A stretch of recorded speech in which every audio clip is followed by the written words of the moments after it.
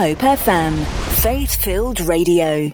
Well, very sadly in life, for a lot of people, more people than one would hope for, they go through traumatic experiences of one form or another, and that was certainly true for my guest, Juanita Headley. Good morning to you, Juanita. Good morning, Blair. Thank you so much for having me. No, it's a pleasure.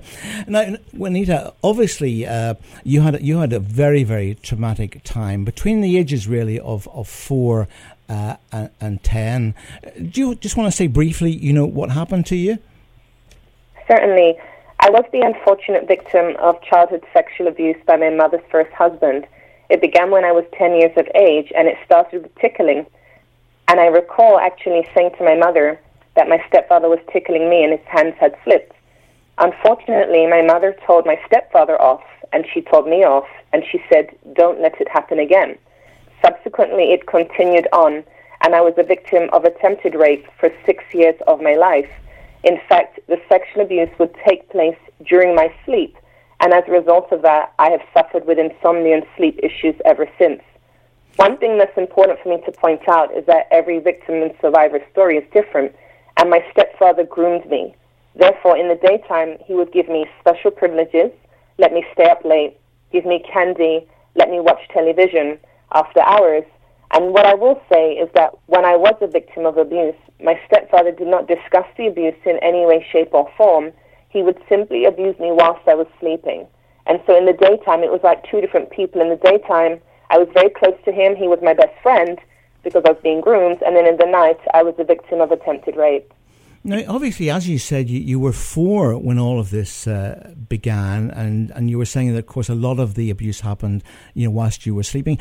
How did you come to realise that something was not quite right? Because obviously, at 4 years old, how did you compute what was happening to you? I believe that because my mother had given me the strong foundation of explaining to me that nobody should touch my body parts, and I believe that most parents do have that conversation. Sometimes, however, I feel that parents, because they're uncomfortable talking about sex, they would say, for example, "This is your cookie, pumpkin, butterfly." My mother didn't use such language. She said, "These are your private parts. Nobody should touch you." And therefore, when the abuse began with the tickling, I communicated immediately to her. But I believe, as a 4-year-old, when my mom told me, "Don't let it happen again," I believe when it did, I subsequently decided to say nothing further. And it is unfortunate because I seem to have not allowed it to happen. Of course not, I was a child and a victim, but I allowed myself to remain silent when I could have spoken to her, and it's sad that that has happened, but I am convinced that despite what I went through as a child, that the Lord has given me a story and a testimony, and as it says in the Bible, what the enemy intends for evil, God intends for good. Well, obviously, we'll talk about the book, of course, that you've released in. I think you were in Trinidad and Tobago actually for the release, and I know that you've been in a number of countries, and you're obviously doing some things in India, and you aspire to do a great deal more, which we'll talk about a wee bit later on. At what point? Obviously, a lot of people who have trauma, whatever that trauma may be, find it very, very difficult to tell anyone. And in fact, very sadly, people can go into adulthood and even go to the grave not having shared some of the terrible things that have happened to them. Do you think that maybe we're moving into times whenever people are a little bit more confident at coming forward, or is that still an issue, do you think?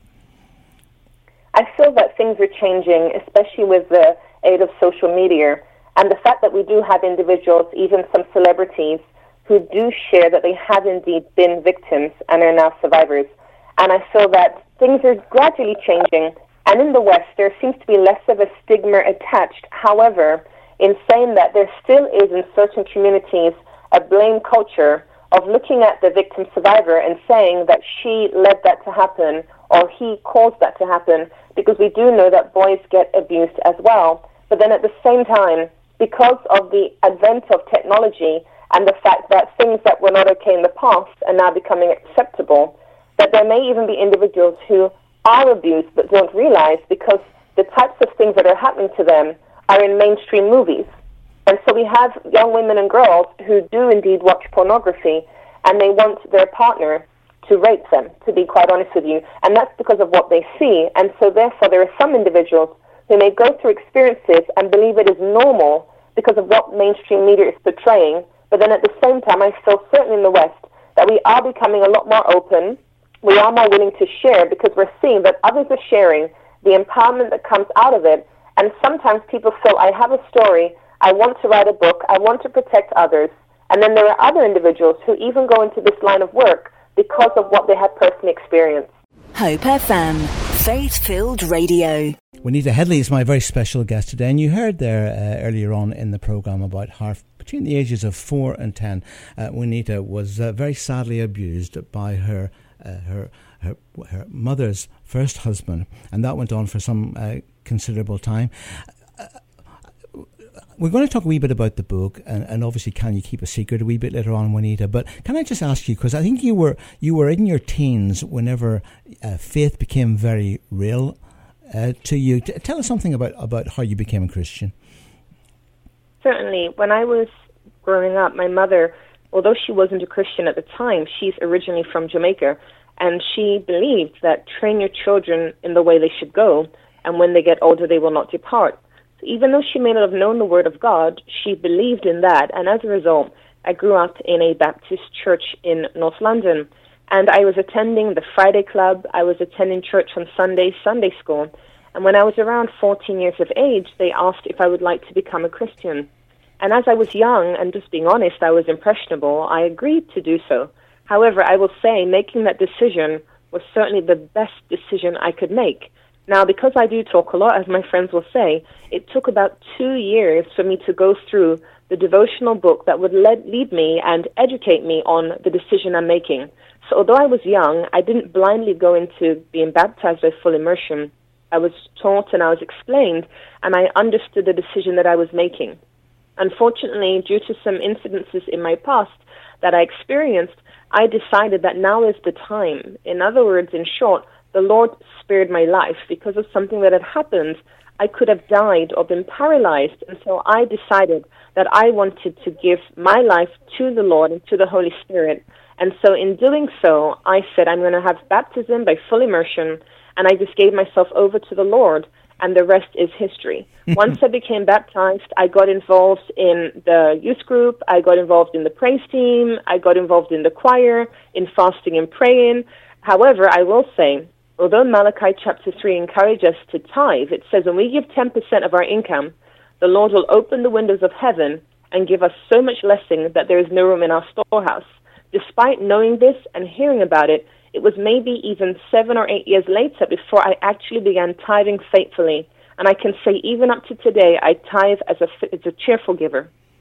Now, of course, a lot of your time these days, you're being given voluntary, certainly over these last 8 years, you've been volunteering to go to, in fact, not in the UK, surprisingly enough, because am I right in saying that your roots are in the Caribbean, but you were born in the UK, and obviously spent quite a considerable amount of time training as an attorney at law. Now, was your law training in England, or did you do some of that in the States? I actually studied in the United Kingdom after having completed studies in Switzerland. So in fact, from around the age of 17, I moved to Switzerland for 2 years. I trained to be a chef, and I had the privilege of working in the United Nations in Geneva. I then returned to the UK to become a crime scene investigator because I was a huge CSI Vegas fan. However, in reality, I found it incredibly boring. So I decided to study law. 5 years later, I graduated from university with a law degree, decided I wanted to become a California lawyer, but to do so, I was required to take the New York bar first. I took the New York bar on 2 occasions and failed. On the 3rd occasion, I did not want to take the exam, and I told my mother I don't want to do it, and she said, try again, I'm sure you will pass. Just before taking that exam, I said to God, directly through Jesus Christ, I said to him, if I do not pass my exams, I will become a missionary. By the grace of God, on the 3rd attempt, I did pass. Having never studied in the United States, I self-studied in England, never studied in America, never been to school in America. On my 3rd attempt, by the grace of God, I passed. I've been a qualified, albeit unpaid, fully pro bono New York attorney. And by the grace of God, that has given me many opportunities to take my message of empowerment around the world. Because beyond being passionate, I also have a qualification, and people are more willing to listen to what I have to say because I'm an attorney. And so I certainly thank God for that. Truth be told, my passion is food, cooking, and baking, but I love to defend, I love to protect, and I love to advocate. Well, of course, you could have had a very lucrative career in a sense as a lawyer, and whatever strand of law you would have went into. And I guess in a way, what you've chosen to do is actually to become a missionary, because the message that you've been taking to places like Trinidad and Tobago and so on is obviously helping people to understand what people go through when they have to deal with abuse, and also you very much linked with your faith. So God works in strange ways, doesn't he, Juanita? Absolutely. Yeah. I definitely agree with you. And that's what I find quite interesting, because although I made that statement to God, it was almost like, God, if I don't pass, this is what I'm going to do. Mm. Exactly what you've said. I believe for the last almost 8 years, I've been a pretty much unpaid missionary. So I would definitely say that although I have my attorney's license, I have also been serving the Lord full-time, walking on water, life and experience, burning bush, fiery furnace, and it has been an amazing journey with the Lord. Mm. Can I just ask you, because did you ever get any sort of inner healing ministry because obviously you were carrying what happened to you for a long, long time. How did you begin to reconcile all of that happened to you? Did you have any specific counselling, or was there, what happened to you? I will say, whilst I was in university, I did actually go to counseling. And when I was younger, before being baptized, I did go to counseling. The sad reality is that on each of those occasions, they would ask me, how is your day? And I will say that because I talk a lot, I can spend the entire 50 minutes talking about my day. When I went to the counseling at university, I was advised, wrongly, to fornicate, to get over the abuse. As a strong believing Christian, the Bible is clear about celibacy, sex after marriage, and so that advice was wholly inappropriate. However, the good news is I have been to Trinidad over the last 4 years. I have 2 Christian counselors, the first time I've ever had Christian counselors in my life.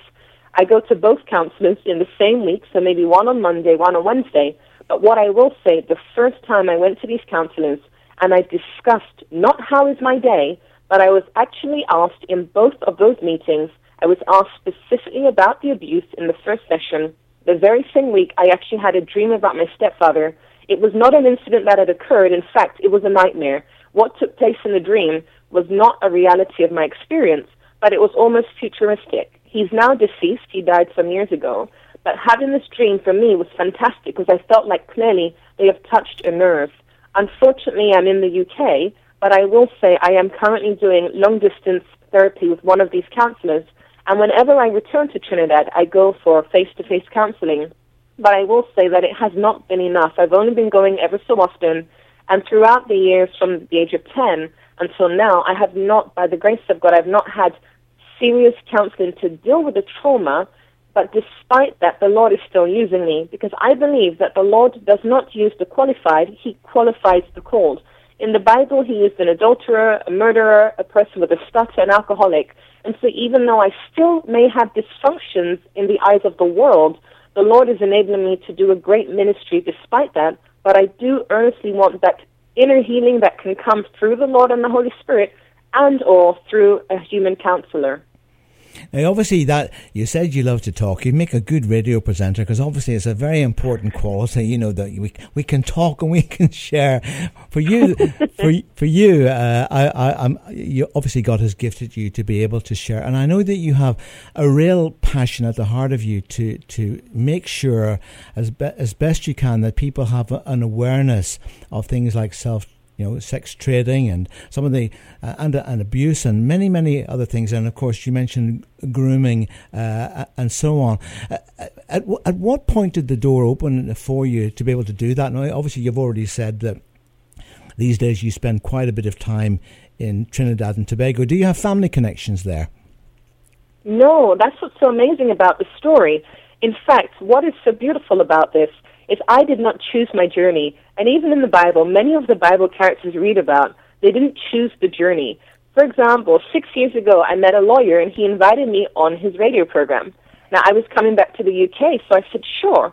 We did a few interviews, pre-recorded. I was incredibly nervous, but I just made it up as I went along, and I left there feeling, wow, this is exciting. A year later, I actually got a full scholarship for a communication course that taught me everything I need to know about communicating. For that entire year, I practiced everything I had been taught.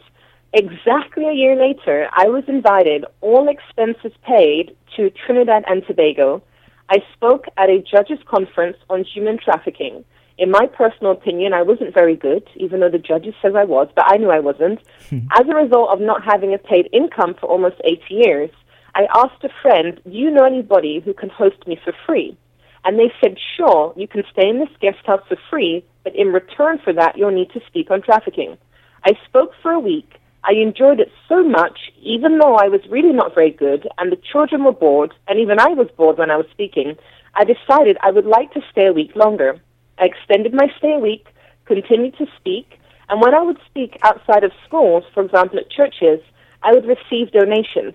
I believe in Malachi chapter 3, I tithe 10% of everything I get. And although I've had almost 8 years without a paid job, I tithe almost every Sunday.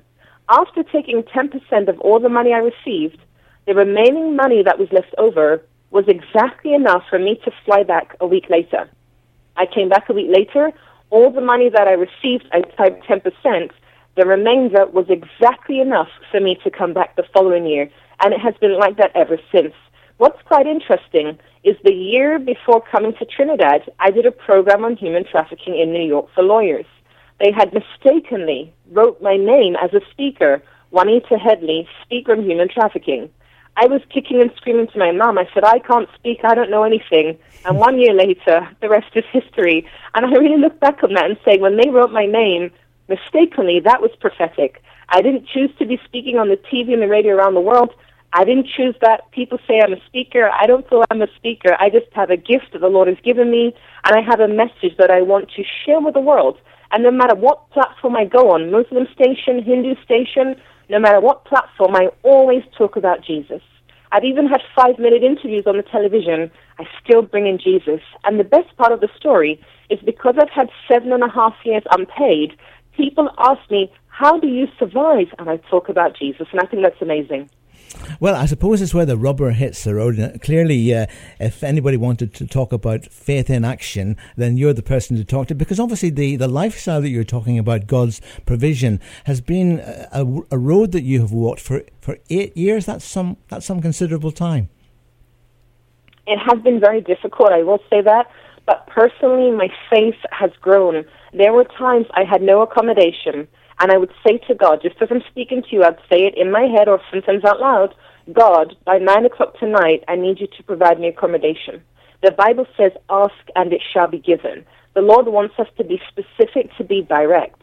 When Jesus was with the woman at the well, he was direct. But what I love about that story is that when the Lord spoke to her and she left, my theory is she ran around, hi guys, I'm fornicating, but the Lord has saved me. Hi guys, I'm fornicating. In other words, despite the Lord taking a speck out of her eye, he did it in such a loving and wholesome way. The Lord is direct, and I take that from him. I'm direct too.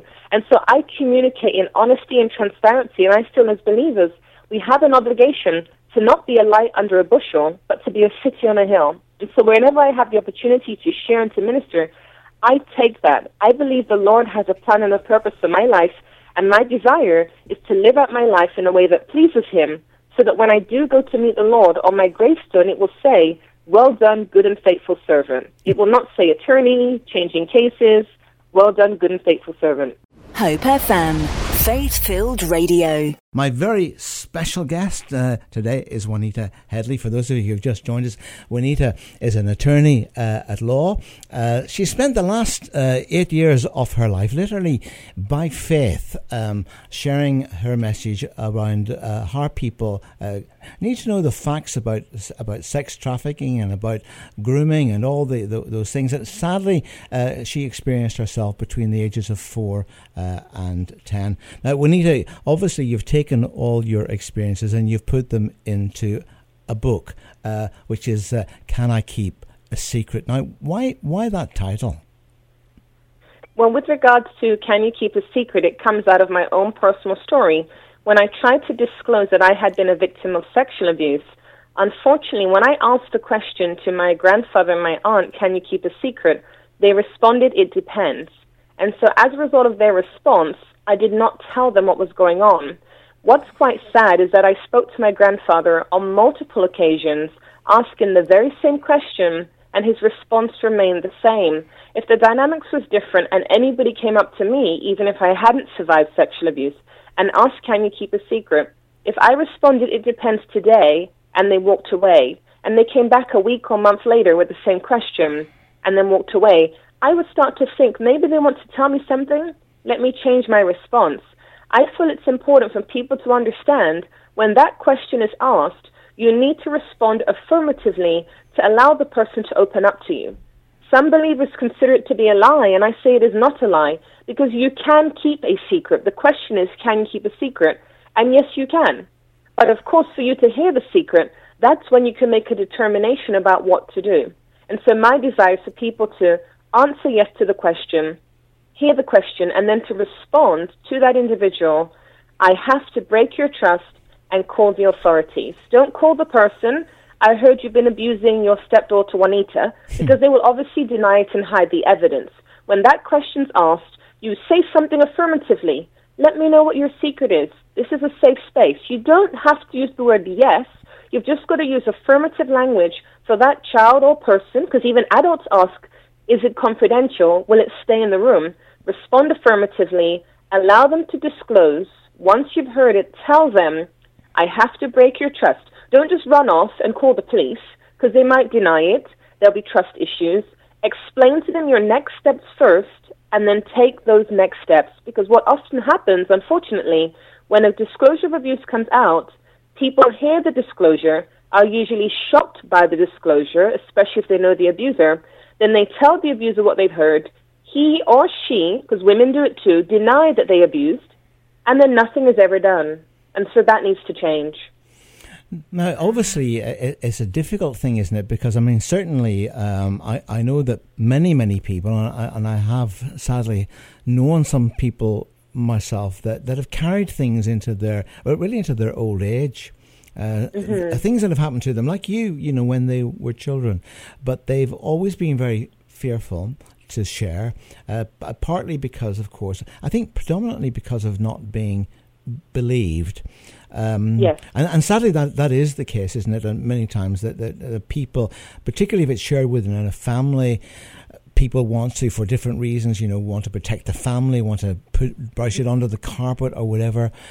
And if that's known, you know, if that's known to a child or whatever, then obviously they're not going to disclose.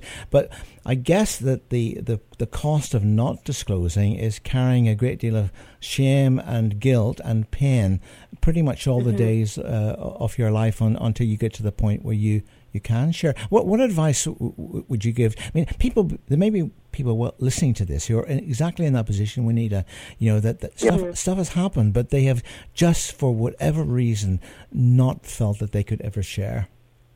I feel that it's very difficult to know who to trust. So I would certainly recommend, if a person wants to disclose, the safest place, I believe, to disclose would be, for example, the Premier Helpline, even Samaritans, a safe space to be able to express what has happened to you. Because if you call Samaritans, I used to work for them myself, if you disclose to them, then they may be able to point you in the right direction if you decide, I want to take it further. Because one of the difficulties in the disclosure not coming out is that person may go on to reoffend. So, for example, with my stepfather, he was never arrested, he was never charged. In the eyes of the law, LAW, justice was never served. And therefore, because of that, he would not have a criminal record, he would not fail a DBS, he could then get involved in employment with children and go on to perpetrate that abuse again. I appreciate when you've been abused, it's very difficult to talk about, especially as a young child, to discuss what you've been through. It's very embarrassing, humiliating, degrading. It's very hard. I would say if a person believes someone in their life has been abused, ask closed questions, ones that they can answer yes or no or by nodding. Don't ask them to disclose what has happened. That is often very uncomfortable. Even amongst adults and teenagers, discussing what they engage in sexually, even though they shouldn't do it outside of marriage, discussing that with others is difficult. What about if you've been abused? It's even harder to communicate those words, especially when we are uncomfortable even saying the word body parts, private parts. And so I would say if you've been a victim or survivor, find a safe space to communicate that so you can get the help and the support so that if you do have the courage, you can then go to the police and something can be done to protect other victims or future victims. And if you suspect it, ask that individual closed questions and allow them to open up. But you have to be prepared if they do confide in being abused. You've got to be prepared to accept that what they've said is true, believe them, allow them to speak to you freely without feeling judged, and then go off to take the next steps to protect them. That is really, really important. Yes, and I guess it's that fear of not being believed. And of course, the other thing, as you said, that sadly people who abuse are often prolific abusers. And then, of course, there's this awful practice of grooming that happens, which again, of course, is where perpetrators are grooming children sadly over the internet and in so many different ways. How can you spot? Again, this is advice that maybe you give to parents that they could share, with their children or whatever. But how can you easily spot that this sort of thing is going on? What sort of behaviours should we be looking for example, in children? What I would say with small children, some of the signs and identifiers may be regressive behavior, sucking the thumb, or wetting the bed. Now, it's important to note that a small child may sometimes display sexualized behavior, and if they're not exposed to that through having an iPad or phone, you've got to ask, where is that behavior coming from? Because I know of a child who was 5 years of age who was sexually abused by her cousin who was 3. The question is, where did this 3-year-old learn that behavior from? Some children who've been abused don't even know it. I know of a young girl who had flashbacks and did not remember she'd been abused. Another child had been abused from 1 to 6 months old and didn't know it. Now, with older children, some of the signs and identifiers, low self-esteem, obesity, insecurity, uncomfortable with their body, excessively on the computer, excessively bathing, not bathing at all, running away from home, few friends, anger issues, STDs, unwanted pregnancy. What we have to understand, when a person is pregnant at a young age or outside of marriage, we have to understand that that pregnancy may not be as a result of promiscuity or sleeping around. It may be as a result of incest or rape, because I have met survivors who actually have given birth as a result of that. The sad reality is that in certain churches, we don't talk about the topic of sex, and we shun those who get pregnant without knowing the circumstances in which they conceived. Similarly with STDs, I know of a young boy in Trinidad who would get to school early and then have sex in the back of the classroom. Now, when people hear that, they may judge him without realizing he was sexually abused as a child by his nanny. The Bible is very clear, it's very true and very relevant, and it says, do not awaken love before it desires. When a child is displaying certain behaviors, let's think about toddlers who pull down their skirt or their pants and find it funny. Sometimes us as adults will laugh. I personally don't find it funny, because for myself and many of us, we were taught how to dress and undress in private. Whatever behaviors you see, if that child is cutting wrists, suicidal ideation, if that child is depressed, whatever you're seeing, ask yourself mentally why. Try to uncover the root cause. The Bible speaks about trees and branches and fruit. By their fruit you will know them. When you're seeing certain behaviors and characteristics in a child, ask yourself mentally why. Don't ask the child, because maybe they don't realize why they're behaving that way. But ask yourself why and try to dig and uncover the root cause for their obesity, the root cause for them running away from home. Once you discover the root, you can help that child uncovering that so they can get the help so they can have a healthy and whole life. Well, Juanita, thank you so much for being my guest on the program today. Now, obviously, all of the information that you've shared in the program, and of course, a great deal more is in your book. Can You Keep a Secret? How do people get a hold of that book? I know that the way you work is because it's very expensive to put things on Amazon and so on. It's much better if you supply the book, whether it's electronically or in a hard copy. But obviously, a donation towards the work, and particularly to enable you to share this message. I know that you're wanting to do much more sharing within the United Kingdom, as you have done overseas, and you want to do much more in terms of supporting people. So is it best for people to go to your website or your Facebook page? Most definitely. I would really appreciate people to reach out, tell me their story, tell me their secret. If they know of platforms anywhere in the world, including throughout the UK, I can speak on this topic, please reach out. I speak free of charge. My book is available for purchase. They can find it on the website. And just one final thought, too. If people can pray for me, the Lord has got many plans for me. One of my dreams is to build safe houses in the Philippines that is number one for cyber sex trafficking. And therefore, 60% of profits raised from the sale of my books will be used for building these safe houses. I also sell T-shirts. The message I have is important. I want to change and transform lives. And I will tell you, and this is a secret, every chapter in my book has scriptures, and the longest chapter is on salvation. The blessing is that this book is in a remote village in Indonesia where the community is full of Muslims, and they have my book. My book needs to go far and wide. I'm planning to fundraise and sell my books. I'm planning to fundraise and also donate 1,000 books all around the world and put it in the hands of people in remote villages in India, in the Philippines, and Indonesia, especially those who do not believe in the Lord Jesus Christ. They'll be educated, empowered, and by the grace of God, they will come to know Him as their Lord and personal Savior. So please do support. And yes, absolutely support Juanita and enable, because obviously you can be helping to stop a great deal of pain in somebody's life. Now, that website is www.changingcases.org. www.changingcases.org, or if you just put in your Facebook channel Changing Cases, that will connect you to Juanita. Juanita, thank you so much. Thank you for having me. For more inspirational interviews, podcasts, and Hope FM best bits, visit hopefm.com/listen again.